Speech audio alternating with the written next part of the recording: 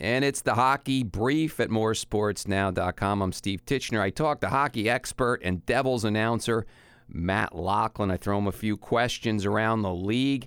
We do it all in under 5 minutes.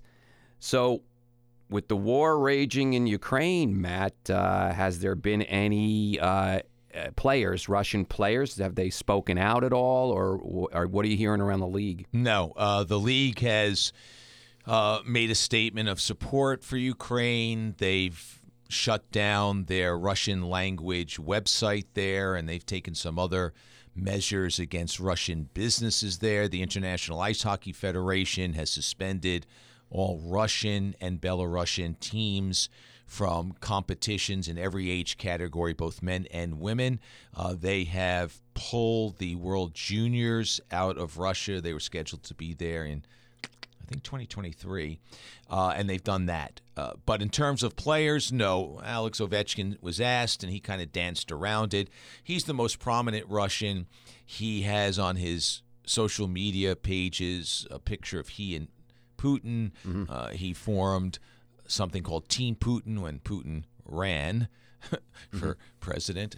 All right, everybody, Election Day is today. I win. Anyway, and so he's kind of danced around it. But no, very few Russian players have spoken out about it. I think some teams have not made their players available. So that's kind of where we're at. And are there any Ukrainian pros? No. There have been a few here and there. Devils had Alexei Ponikarovsky, played on the 2012 team. He played for many other teams and had a nice career. A guy by the name of Ruslan Fedotenko was in the league for a while, but at the present time, no Ukrainian players in the NHL. All right, let's head west. The Colorado Avalanche, 84 points, leading the league. What their record says that they're the best in the league. Are they? Boy, they're right up there. I don't see too many teams that can compete with them at this point. The only question I have with them is, will their goaltending hold up? Darcy Kemper's been good. He got off to a so-so start, but they've got so much firepower. It's incredible, the great players that they have on the team. So they can beat you in so many ways. Can they beat you in a low-scoring game? Well, we'll find out in the playoffs, and that's where Kemper's question mark comes for me. I think they'll try to get somebody in the next 2+ weeks before the trade deadline to supplement.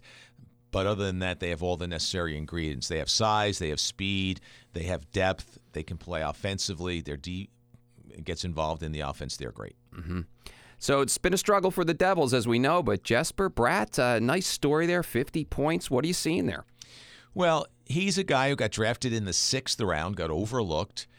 But once he made the Devils, is now his 5th year, he showed a lot of skill. Now, the problem is he's missed a bunch of time, COVID, broke a jaw, etc. This year, he's played the entire season. He's 23. He's matured, and he has been dynamic. He has all the necessary skills. He's got smarts. He can skate. He's got some strength. He's not the biggest cat in the world. But it's just coming together for him at the right time. And oh, by the way, he's played with Jack Hughes mostly, and that's been a good combination. And that's the Hockey Brief for this week on moresportsnow.com. Thanks, Matt. You're welcome, Steve.